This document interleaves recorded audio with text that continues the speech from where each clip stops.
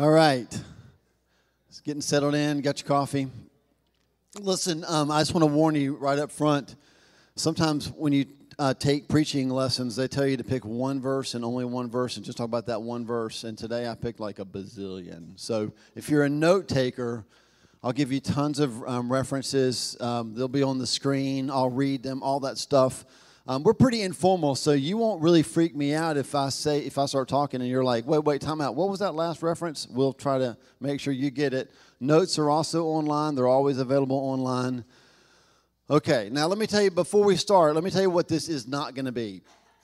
We're talking about, we're doing a series called Born Again. We're talking about marks of a born-again life.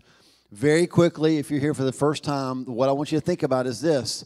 You were born in a specific location, right? Physically. Yes? Everybody has a hometown where they were born, right? Because of where you were born, your life looks a certain way. You talk a certain way. You dress a certain way. You eat certain foods. If you were born in a completely different environment, your life would look completely different. You would talk different. This morning Parker left. He's going to New York. God help him, right? He's going to do great. He's going to the north, y'all. And some of y'all are here from the north. And that's cool, but, y'all talk different, right? And he's going to talk different when he gets there. So I want you to think about, we talk about being born again from a kingdom of darkness into a kingdom of light, and then we somehow think that our lives can look exactly like they used to look. We're just born again. And I hope if you've heard nothing else from me for the last 4 weeks, please hear this. I say it unapologetically. If your life is not different now than it was before you met Jesus, you didn't meet Jesus. Because the Bible I read, everybody that meets Jesus is different when they walk away. Sometimes they're different still walking away going to hell, and sometimes they're walking away going to heaven, but they're different.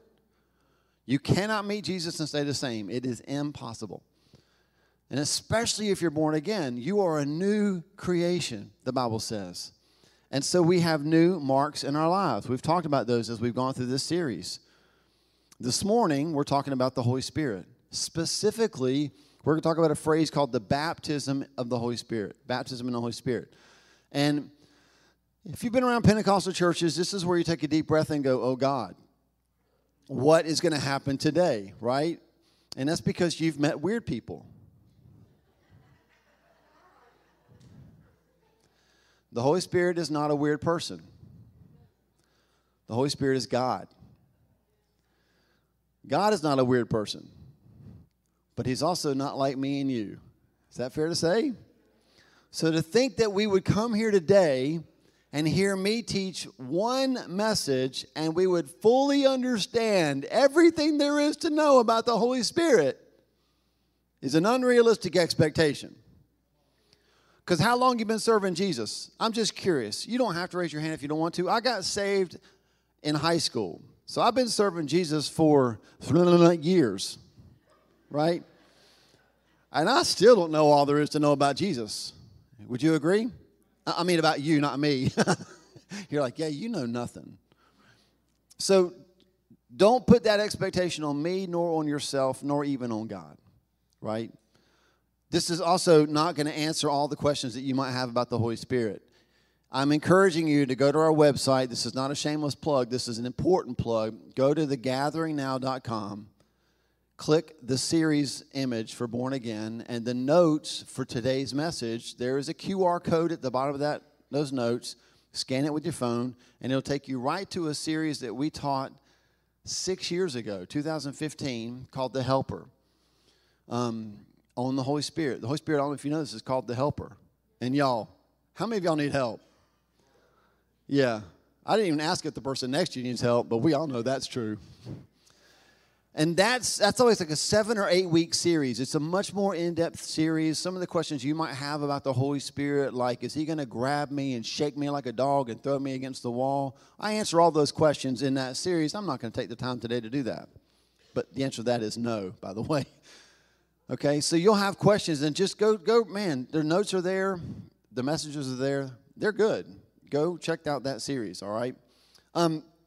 this morning is just to help you understand and answer this one question. Will the Holy Spirit make me weird? And here's how I'm going to answer that. If you were weird before you meet the Holy Spirit, you're probably going to be weird after you meet the Holy Spirit. If you weren't weird before, you're probably not going to be weird after. That's on you, not the Holy Spirit. Okay? Now, I used to go to, I haven't been back to India in so long. Golly, I've got to get back to India. Our church supports a church plant. They're not a church plant now. They're actually 10 years old. They're as old as we are. And when we started this church, we started supporting a church plant in India. They were planted right in the heart of a Muslim village. I remember every time we'd go visit. And always we'd go to that one at nighttime. And so you're walking up to the church, and it's just darkness everywhere. If you've ever been in a village, a place that doesn't serve Jesus, you know that oppressive, holy cow, we're not at home anymore, right? And we're walking up, and you just see in the middle of the darkness this light just kind of shining up, and it's that place. And you're just like, holy cow, what's going on in that room? And the room is probably maybe as big as one of these sections, and it's got 150 people in it. It's crazy. I love it. So hot. I sweat all the time. I sweat here too, but all the time there, right? Anyway, on one of my trips to India, one of my very first trips to India, we were hanging out with Koshi Baby. That's his name. He's been here. We've had him and his wife, Joycey, here. And he said, Pastor Paul, come with me. So I start walking with Koshi, and we're walking through it's hard to explain, but it's all dirt roads, and you're stepping over water that smells like not water and other stuff. And I remember walking past they were skinning a goat, and it's just crazy, right? We're walking through these little tight sections, small, not even as wide as the aisle, and he's taking me to a house. He said, we've got to go to this house. And so I'm just kind of following, because, when you're in another country, you just follow people that know where they're going and pray that they know where they're going. Are you with me? And so I'm just kind of walking with him. And he's saying stuff to me that makes no sense, see those lines? Don't touch them.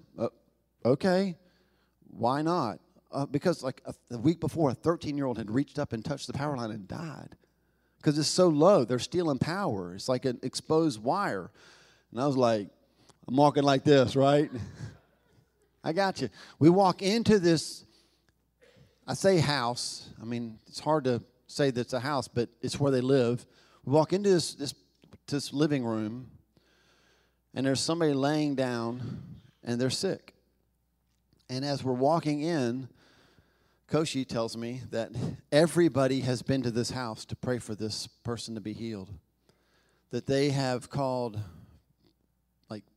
friends have prayed. They've called in the Hindu priest. They've called they're not Christians, mind you. None of them are Christians. They just want to get healed. And so they've tried everybody else. And now they've called for us, Pastor Paul. They've called for us to come and pray. And I'm I'm with you, man. I'm with you, Pastor Koshi. Let's just go do it. We walk in, walk up. I've got all this going through my mind. Don't touch the power cords. People, they don't have any power. They've been praying for this girl. She's not getting any better. But I'm with Koshi. Thank you, Jesus. And I'm with Koshi because Koshi has got power like you wouldn't believe. And we walk in, and he turns to me, and he says, you pray, Pastor Paul. And it was in that moment that I realized, again, the importance of the baptism of the Holy Spirit. Because I'm going to be honest with you. I was I don't know if I want to pray right now. I'm not sure I have anything to give. Because there are certain situations where, listen, as a believer, what we learned in Sunday school, it's good that we can quote some verses, but we got to have what the Bible says is power on the inside. It's so important that there's an actual verse in the Bible that says in the last days, and I don't know where you're on the scale of last days, but I think we're way over here. In the last days, there's going to be a people who have an appearance of godliness that do all the right things, y'all. They go to church. They went to church during the pandemic. They carry their Bibles. They can quote Scripture. They can do all the things, and the Bible says, but they have no power. So I want to talk to you this morning about power. I want to talk to you about the baptism of the Holy Spirit. So can we just answer 4 questions. Are you up for 4 questions? All right, there's the first one right there. What is the baptism of the Holy Spirit? I'm glad you asked. Here we go. It's the power that we need for the mission that we've been given. Here's your big idea. The Holy Spirit is the power of God to help the people of God accomplish the mission of God. That's why we've been given the Holy Spirit. It's the power of God to help the people of God accomplish the mission of God. Acts 1:8 says this. Jesus is talking. He says to his disciples, you will receive what? Power when the Holy Spirit comes on you. And you will be my witnesses in Jerusalem and in all Judea and Samaria and to the ends of the earth. Now, I'm going to say some things as I'm preaching. I'm not trying to be sarcastic or snarky or anything like that. I'm just trying to get this point across. I want you to see what the Bible doesn't say. Jesus did not say, you will receive power when the Holy Spirit comes on you, and you will have the best church services ever. Although I do believe you get a bunch of people in a room that have the baptism of the Holy Spirit, I think you can have some pretty fun church services. He didn't say you will receive power when the Holy Spirit comes on you and you will heal everybody you pray for. Although, I think that's possible too. You will receive power when the Holy Spirit comes upon you and you will understand Leviticus. I don't think he said that either. What did he say, church? You will receive power when the Holy Spirit comes on you, and you will be my... Okay, I only heard a few of you. He said, you'll be my witnesses.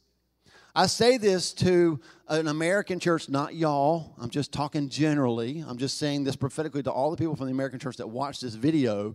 He didn't tell you that you would receive his power and become his expert. He said you'd be my witnesses.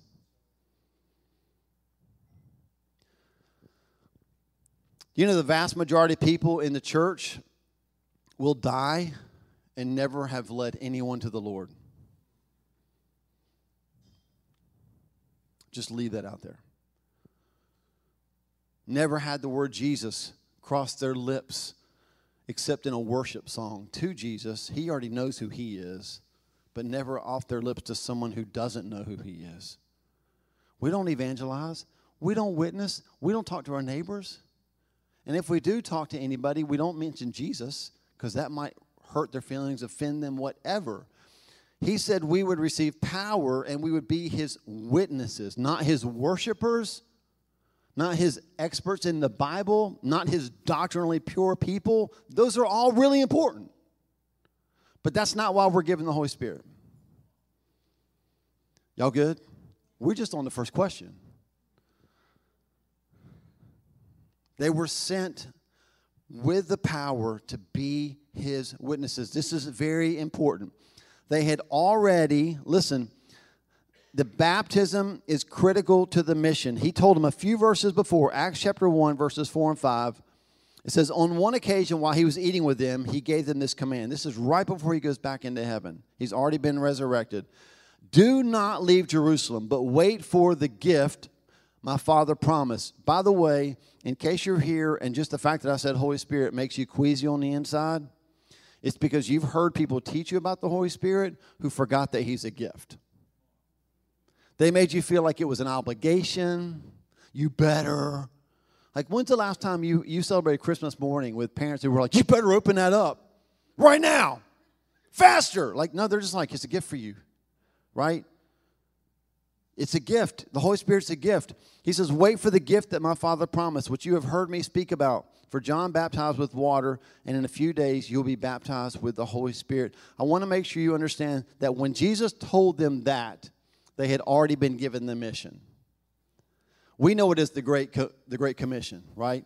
Matthew chapter 28, verses 18 through 20. In case you forgot it, Jesus said this, all authority in heaven and on earth has been given to me. Therefore, go and make disciples of all nations, baptizing them in the name of the Father and the Son and the Holy Spirit, and teaching them to obey everything I've commanded you. And surely I'm with you to the very end of the age. That's the mission, right?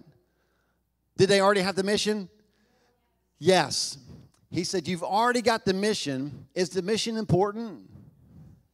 Oh, gosh. I'm doing a bad job. Y'all are already scared to answer questions. Okay, and I can't spend all this time trying to get you caught up to elementary things, okay? So just pay attention closely. If people don't know Jesus and they die, where do they go? Okay, good. I feel like this side's with me. If they die with Jesus, where do they go? So if he told us our mission is to go and preach the gospel in all the world, is it important? So listen to this. How important is the Holy Spirit? Check this out. The baptism of the Holy Spirit is so important that Jesus said, I've got a mission for you. And you better take care of it, because if you don't tell people about me, their eternity is lost. I need you to take this gospel to the ends of the earth. By the way, start with your neighbor. But as important as it is, I'm going to need you to wait. Can you imagine the disciples hearing this? Like, it's like, any of y'all play football in high school? You ever hear like a really good like pregame speech from your coach? Like get you fired up, like you're banging your head into the locker or other players without your helmets. Chest bumping, like, yeah, let's do it! He's like, but I'm going to need you to sit for a second. What? Like you're all ramped up and ready to go. And can you imagine the disciples like, let's do this thing? And Jesus is like, but no, I need you to wait. What? Why? Because you have the plan, but you don't have the power. I need you to wait for the power. So he says, you go and you wait until you've received the baptism of the Holy Spirit, the power. There's nothing more necessary than the preaching of the gospel and the making of disciples. But we have to have power to accomplish it. And I'm telling you, friends, it can't be our own power. God knew that trying to accomplish his mission in our power would be a disaster. And so he told him to wait. The baptism of the Holy Spirit, again, it is power. What is the baptism of the Holy Spirit? Power. One more verse, and then we'll skip to the second question. I just want you to see in Acts chapter 10, verses 37 through 38. There's a testimony being given, some preaching is going on, and this is said in the sermon. He says, you know what has happened throughout the province of Judea, beginning in Galilee, after the baptism that John preached. Verse 38, how God anointed who? Jesus with what? The Holy Spirit and power. And he went around doing good and healing all who were under the power of the devil because God was with him. Can I just mention this as just a hypothetical possibility? I'm thinking out loud. Y'all, if Jesus needed the power of the Holy Spirit, are you kidding me? If Jesus needed this power, do you think we need it? I'm not going to go to heaven and be like, yeah, I didn't need that thing Jesus needed. I would say that the burnout in the American church is evidence that we might not have the power that we needed. I don't say that to condemn anybody who feels burned out, right? Because there's the verse we're using all summer long. What did Jesus say? If you're tired and weary, come to me. Like that weariness is real, y'all. But there's a power for it. That's what the baptism of the Holy Spirit is. A second question, don't we already have the Holy Spirit? I'm glad you asked that question. You might be wondering how do we get saved if we don't have the Holy Spirit? So let me just clear that up right now. 1 Corinthians chapter 12, verse 3. Paul writes this, therefore, I want you to know that no one who is speaking by the Spirit of God says, Jesus be cursed. And no one can say Jesus is Lord except by the Holy Spirit. I just want to make this very, very clear. When you chose to follow Jesus, when you said yes to accepting his work on the cross as your salvation more than your work here as your salvation, the Bible is clear that you received the Holy Spirit. Because you cannot say that Jesus is Lord if you don't have the Holy Spirit in you helping you say that Jesus is Lord. Right? Now, let me just clear some stuff up. We've all seen people say Jesus is Lord. And we'd be like, what? I know that person, right? Like maybe you've watched music award shows where like artists get up and they're like, glory to God, Jesus is Lord. And you're like, The only time you said God on your CD was not in that context, right? Like, what's going on? It's not just the words, it's the motive of the heart to say, to bow your life to Jesus being Lord. You can't do that if you don't have the Holy Spirit. You with me? So if you have followed Jesus, bowed your knee to Jesus, said that he's Lord of your life, you have the Holy Spirit.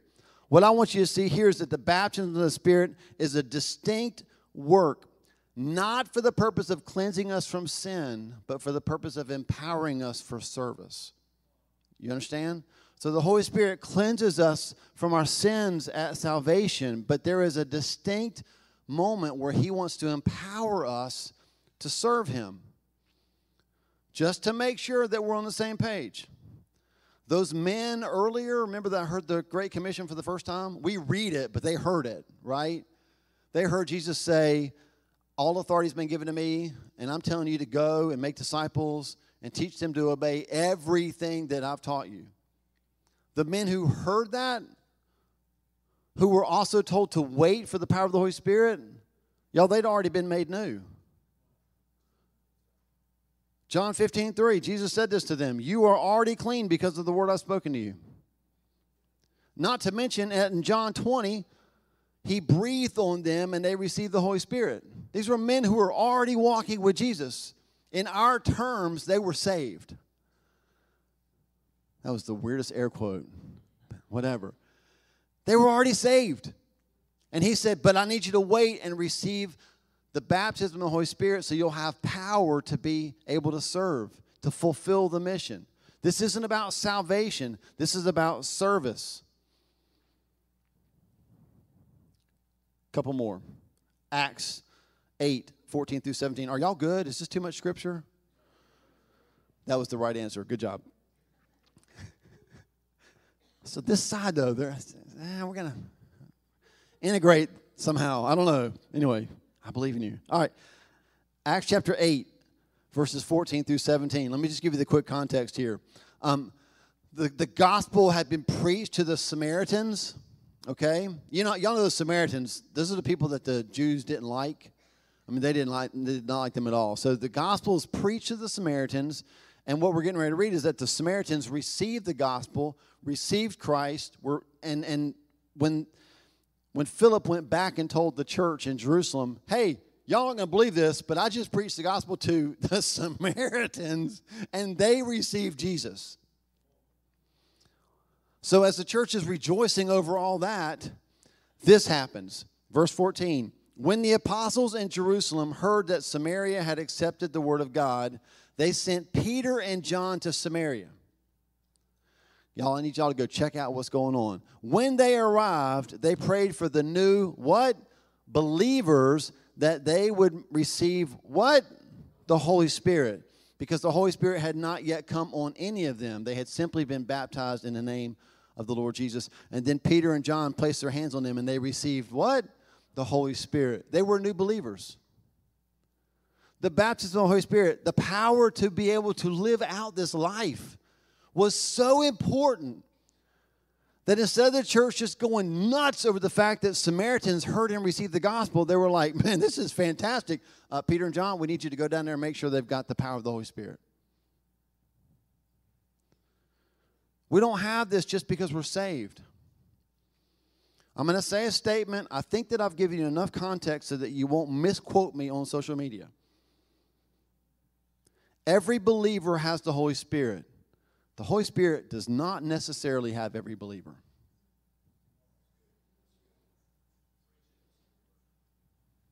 You understand?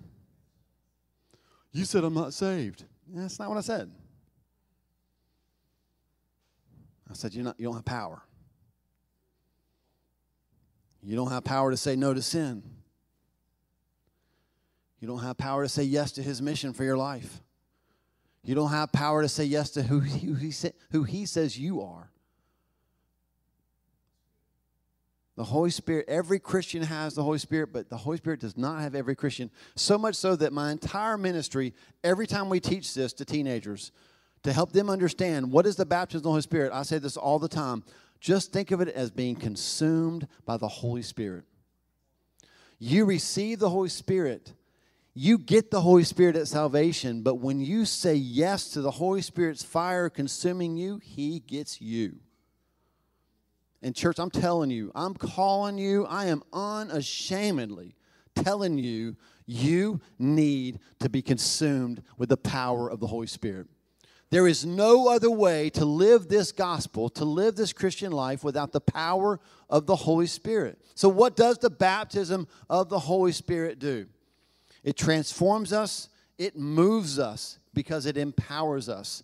If you listen to the sermon series that I referenced earlier called The Helper, I'm all about analogies, y'all. I'm all about these mental pictures, right? And so the picture that we used was this, that Acts 1:8 says you'll receive the power of the Holy Spirit. It's actually the word that we get dynamite from. It's the dunamis power of God. And so what that means is, like, y'all ever played with dynamite? Yeah, y'all are smart, right? Can you imagine, y'all? I mean, what would happen if I pulled out a stick of dynamite, I thought about this, and just lit it and then threw it right there next to Mike? Yeah, Kyle's throwing it back to me. If a stick of dynamite were to fall right there and it was lit, I mean, either you're trying to put it out or you're running as far that way or out that way or whatever. Because when that thing goes off, is everything going to stay the same? No. Why would we even think that we could have the power of the Holy Spirit in our lives and stay the same? What does the baptism of the Holy Spirit do? It moves the church. It moves. If we don't have the power of the Holy Spirit, we're just going to stay where we are. There's only two things that drove the church in Acts to fulfill the mission of God: persecution and power. I would like power to move me if possible, right? And if it has to be persecution, guess what? The power of the baptism of the Holy Spirit enables me to get through that. Peter went from denying Jesus to preaching boldly about Jesus to the people who killed Jesus. Oh, gosh, that was so good, wasn't it? And only you were. Like, you don't have to be vocal, but did you hear what I just said? What does the baptism of the Holy Spirit do? Are you kidding me? Peter denied Jesus and then turned to a man who preached about Jesus to the men who killed Jesus. And the only thing that happened between denial and preaching was Acts chapter 2, the baptism of the Holy Spirit. He didn't go to Bible school to become a better preacher. Don't you remember what they said in Acts? They said, these are ordinary, unschooled men, and all we know for sure is that they've been hanging out with Jesus. Well, we know something that they didn't know. They hung out with Jesus, and when Jesus went to heaven, guess what they got? The baptism of the Holy Spirit. Power. Power. Luke chapter 24, verse 49. Jesus said, I'm going to send you what my Father has promised, but stay in the city until you have been clothed with power from on high. I cannot tell you how thankful I am that you wore clothes today to church. I'm so thankful that my naked sleepwalking stage is over, right? I have more stories I could tell you than we have time for now of things that my mom saw, but whatever. We'll do that some other time, right? Y'all, it's good to be clothed. That was the one time you should have said amen, right? Some of you are like, I don't know, I'm thinking about a nudist colony. No, I pray against it in the name of Jesus, right? It's good to be clothed, y'all. And Jesus said, again, before you go do what I've sent you to do, please stay until you've been clothed with power from on high. That's what the baptism of the Holy Spirit does. It's the difference between, can we show that picture? Knox, can you throw it up there? I'm not a landscaper by any chance. I mean, I tell Wendy, I do the bare minimum at my house, right? And our yard, if it's the right season, if I mow it, it's just a cloud of dust and a bunch of mess. And I take my socks off and I have a dirt line. It's just awful. But if I had good grass, y'all, if I did have good grass, there's no way I'm mowing my yard with that. There's no way. Now, some of y'all are old school. I know. I hear you. Bunch of prideful snakes. You're like, give me the old school. That's fine. You go right ahead. But if I could choose, I would have a zero turn. Is that what they're called? No turn, zero turn? No, what is it? Say, you're a man's man. What is it? He's talking in tongues right here. Pentecost has come right here. It's a what? It's a what? Zero turn, 55 horsepower. I have no idea. I think that would kill you, wouldn't it? That would kill you. The point is, it's not that thing we just looked at, right? Can you imagine mowing the grass with that old mower? How many of you, be honest, have used one of those? Me too. I'm curious, don't raise your hand on this one. I've used one, but I never used it by choice. Right? I used it because somebody told me to mow the grass, and that's all we had. It's like, and have you ever done it? And nothing's like, the blades aren't even sharp, and like they're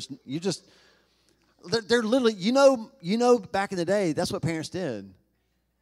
They're like, we know it's not going to cut anything. We just want to get kids out of the house. Hey, kids, go mow the grass. With what? You know with what. Go do it. Y'all, the Christian trying to live out the mission of God is that without the power of the Holy Spirit. You wonder, now again, take this, please hear my heart. Because COVID's COVID, y'all. It hit the church hard. It hit everybody hard. So when I talk about like maybe not having power to serve, we're not talking about COVID, okay? We're not talking about like if you have the Holy Spirit, you should be able to serve relentlessly, nonstop, all the time. Y'all, that's hogwash. God gave us a Sabbath, y'all. You know that, right? You do know that, right? If you're watching online, I pray you know that. Because this is a true statement. The reason that many of us don't have power to actually carry out the mission of God is because we don't have power. We're trying to do it in our own strength. So we go to these seminars to teach us how to be the best greeters ever. We perfect the best recipes for hospitality. And by the way, we are so thankful that you do. We learn how to brew really good coffee. We figure out how to use lights, all the stuff, as if somehow that's going to get it done. And then at some point, we're just tired. And it's because, guess what? Our strength has run out.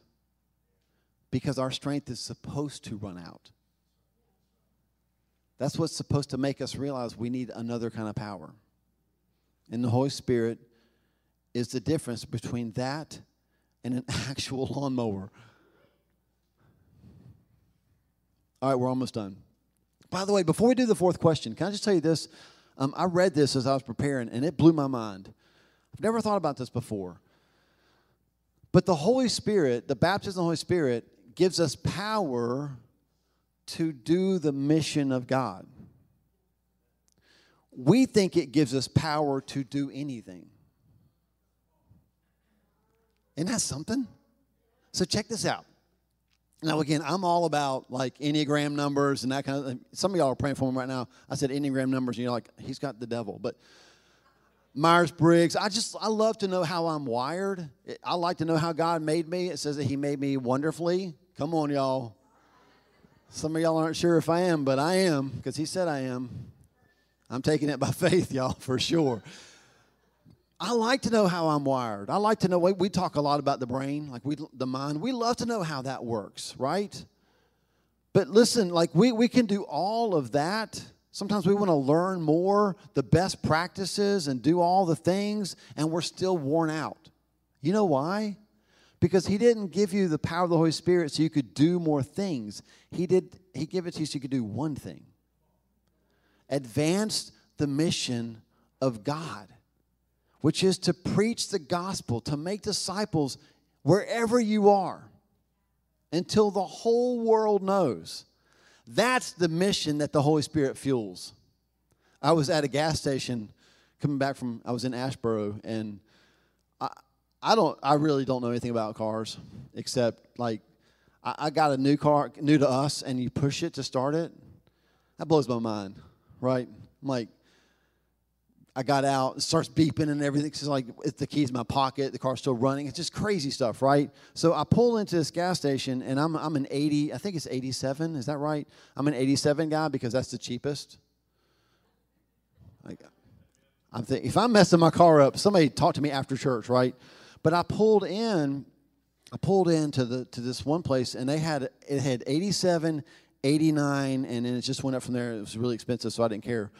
But I saw the cheapest gas, and so I grabbed the nozzle for the cheapest gas. I put it in my car, and it fit, because I do know that. They made that for me, right? Like, you have to have the right nozzle to get it into the gas tank. So it fit. I started it, and as it was pumping, I turned around, and I noticed it said 88. And I was like, 88? I've never even seen 88. That's cheap. I love that. And 88 is some kind of a mix for, like, flex cars, which I don't own. You feeling my pain yet? Right? So I start reading the fine print, Thankfully, it's okay. It's for flex cars and also cars made after 2001 or something like that. And I was like, check, I got that part, right? But it dawned on me, I could be putting the wrong fuel in the wrong car, and it'll mess the car up. Are you getting this yet? We take the power of God, which is really good fuel, and I think sometimes we try to fuel the wrong things with it. Thanks God for giving me power, because now I can be famous. What? Now I can be wealthy. What? Oh, well, now I can live my best life now. What? He gave you power to die. He gave us his power so he could fuel his mission, not our mission. He actually gives us his power so that our mission will become his mission. That we will lay our lives down so that we can fulfill what he called us to do. And if you being famous makes Jesus more famous, then he may very well be fueling that dream. That's a good dream, right? Which brings us to our fourth question. What keeps us from receiving the baptism of the Holy Spirit? I've got to wrap this up. Boy, y'all are being so patient. I'm going to. Thank you. I wanted to mention something right up front. We are now, I think, 3 hours into this message on the baptism of the Holy Spirit. And I don't know if you've noticed this or not, but I haven't said tongues yet. Because that's not the point. The point is, it starts with P, ends with hour. What is it? Good job. Power. That's the point of the baptism of the Holy Spirit. So if Jesus promised it, if Jesus needed it, if he told us to wait for it, then I think the obvious question is, why are we not receiving it?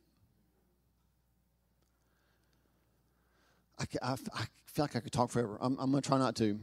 Before we ever planted this church, we had to go through this thing called an assessment. Yes, it's brutal. It's basically where they ask you a bunch of questions to make sure that your life won't explode if you plant a church, or that you won't divorce your spouse if you plant a church. They just want to make sure that you'll still be okay after you plant it. It's not just to make you successful. It's just to make sure that you don't, just flame out. 5 hours on Zoom, wasn't it? 5 hours on Zoom. And that was before COVID. That's one of Dante's hells, no doubt. 5 hours on Zoom being assessed. And so at the end of the day, we were so sure that God told us to plant the church that we kind of had this feeling like, well, I don't care what they say, we're planting a church. And then the closer we got to the assessment, we started realizing, wait a second, there are people who are going to take time to ask us questions, evaluate our life, evaluate our marriage, evaluate our gifts, and who have our best interest at heart. If they tell us not to plant, we should probably listen to that. You with me? When people who are smarter than you tell you something, you should listen. When Jesus says, I didn't do anything the Father sent me to do without the power of the Holy Spirit, I have a whole world that I need you to go preach to, but before you do that, I need you to wait to receive the power of the Holy Spirit. I think we'd be smart to listen to that. Not in our American pride say, I can do that. Well, anybody can preach better than Paul. I'll be the first to get out of the way. But you'll never preach if you don't have the power. I mean, think about this. How hard is it to ask your neighbor for a recipe? Well, I guess it depends on if you know your neighbor. But if you know your neighbor, at least first name basis, or at least like, hey, you. It's not that hard to walk up and go like, do you have a recipe for? Or I'm out of sugar. Can I get a cup of sugar? How hard is that? It's not actually hard to talk to people, is my point. But the minute we start talking to him about Jesus, doesn't it get really hard to open your mouth? You got to have power for that. And if Jesus says we need it, I think we need to receive it. Here's the one reason why we don't. It's the first word that Peter speaks in the first sermon that he preaches after he receives the baptism of the Holy Spirit. He's preached this entire message to the people that killed Jesus, telling them that they killed Jesus, explaining that we're not drunk, we've just received power. And here's what he says in verse 38, the first word of this verse. Peter replied, because they had just said, tell us what to do. How can we be saved? And he said, repent. Repent. And that, my friends, is the one reason why we don't receive the baptism of the Holy Spirit. Because we won't repent. Because we're not willing to lay down our power to receive his power. We're not willing to lay down our will to do his will. I can guarantee you this. Some of you right now are sitting here thinking like, everything you've talked about, Paul, I think I want that. I know that I need power. But I'm not going to let you lay hands and pray over me until you answer my question about tongues. Repent.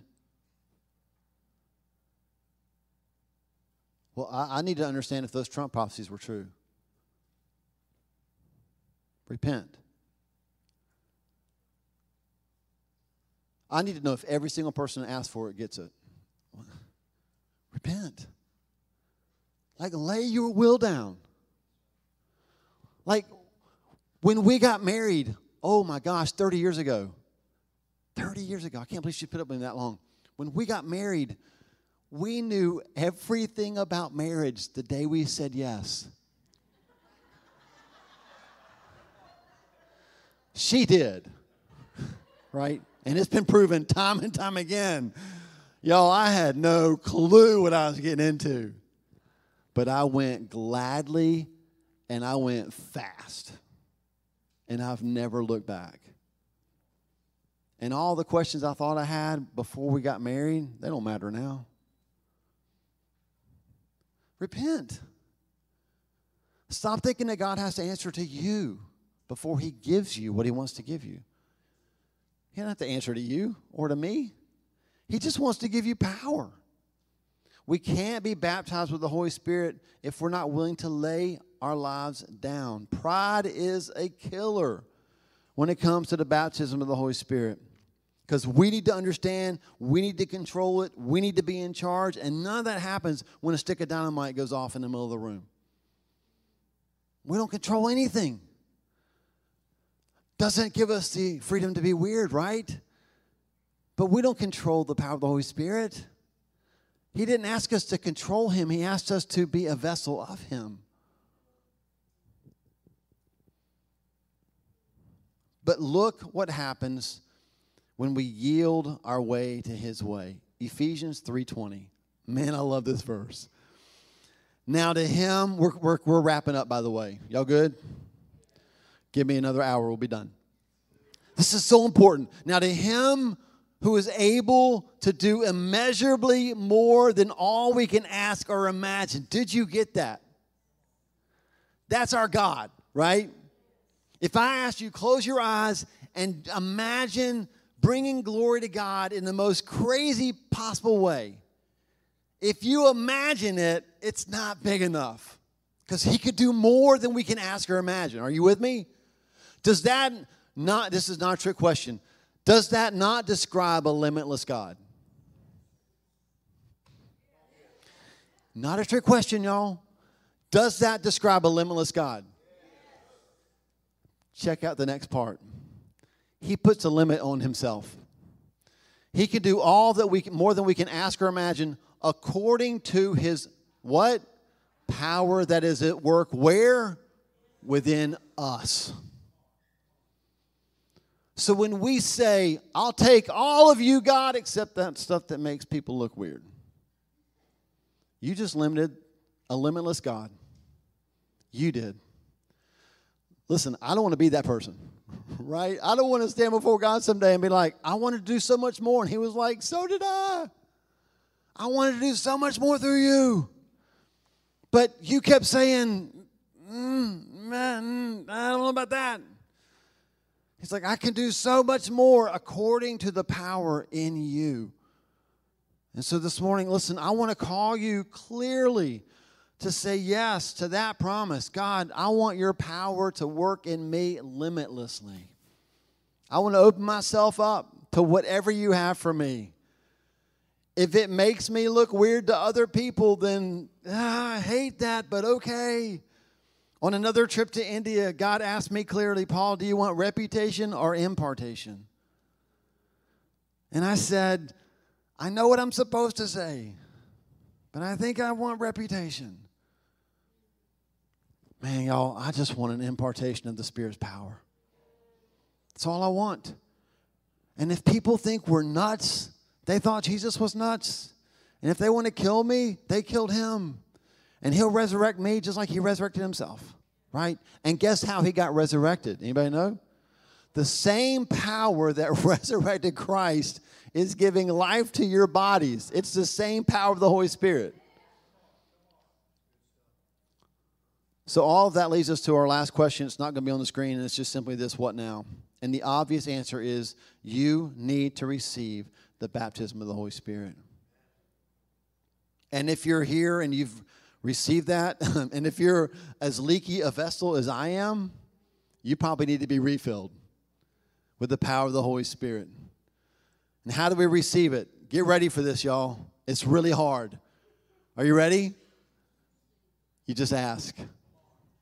And sometimes, even if you don't ask, guess what a good father does? He just gives you gifts. My kids don't have to ask me for stuff at Christmas. We just put presents under the tree with their names on it. Can I get some closing music and then some like fire fall down music or something like that? Be awesome. By the way, let me just set you at ease. We're going to pray for you. Y'all okay with that? We're going to worship while we do that. You know why? Well, yeah, because you got to manipulate my emotions. What is that about? That's crazy talk. No, you manipulate your spouse's emotions when you play love songs, right? Don't come in here and tell me I'm doing something that you already do, right? We're not manipulating God. You don't have to manipulate God. I don't have to manipulate you. Because here's what Luke 11 says. Listen to this. Jesus is talking. He says, so I say to you, ask, and it will be given. Seek, and you will find. Knock, and the door will be opened. For everyone who asks receives, the one who seeks finds, and the one who knocks, the door will be opened. Which of you fathers, if your son asks for a fish, will give him a snake instead? Or if he asks for an egg, will give him a scorpion? If you then, though you are evil, know how to give good gifts to your children, how much more will your Father in heaven give the Holy Spirit to those who ask?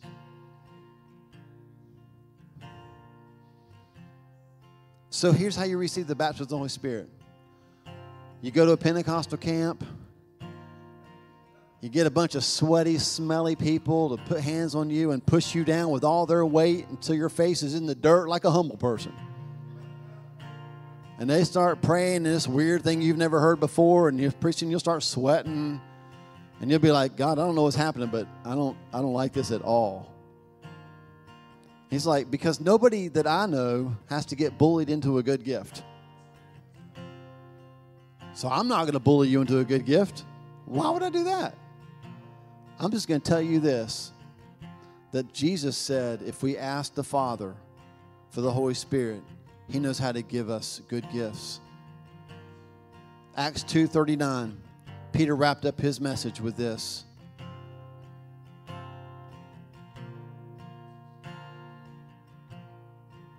promise is for you and your children, and for all who are far off, for all whom the Lord our God will call. Are you called by God? Are you serving the Lord? This gift is for you. And I want to invite you this morning to ask the Father and to receive from the Father. We're going to end doing that. I don't have to lay hands on you, but I will. I'm going to lay hands on these two, right? I've just asked Zach and Shannon just to lead us in a little bit of worship. I know it's been, oh gosh, it's not even lunch yet.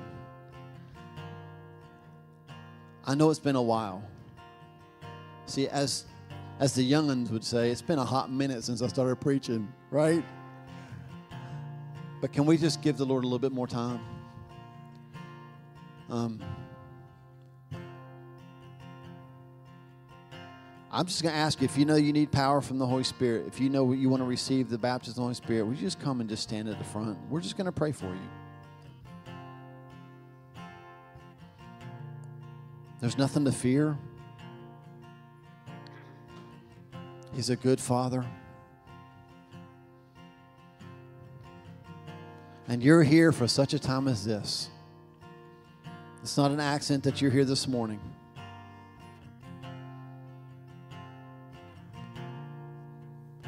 When Zach and Shannon start to worship, you just start to worship God, right? And there's going to be people that put their hands on you. Listen, I'll again, find the notes from the other sermon series and let that teach you. But I'll just give you this really quick teaching on tongues. The Bible is super clear that the gift of tongues is a gift of the Holy Spirit to the body. It's His gift.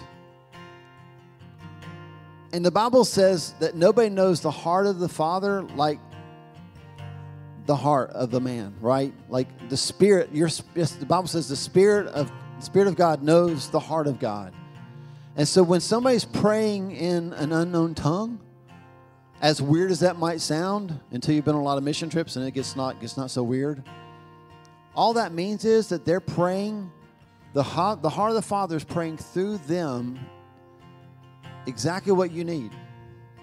So we say this at church a lot, because I've been around weird Pentecostal people. Don't let that freak you out. If you don't have the gift of tongues, a gift of a prayer language, you know who I want praying for me when I have a need? Somebody with a gift of tongues, because they're praying the heart of God for me, right? It's a whole nother level of praying when you don't know what to pray. So I'm just saying that to y'all at the front so that if somebody starts praying for you and they're using a tongue, you won't freak out. I'm going to ask all of you, and we won't do this for long. I'm going to ask you to stand, and I'm going to ask you to do what you can do.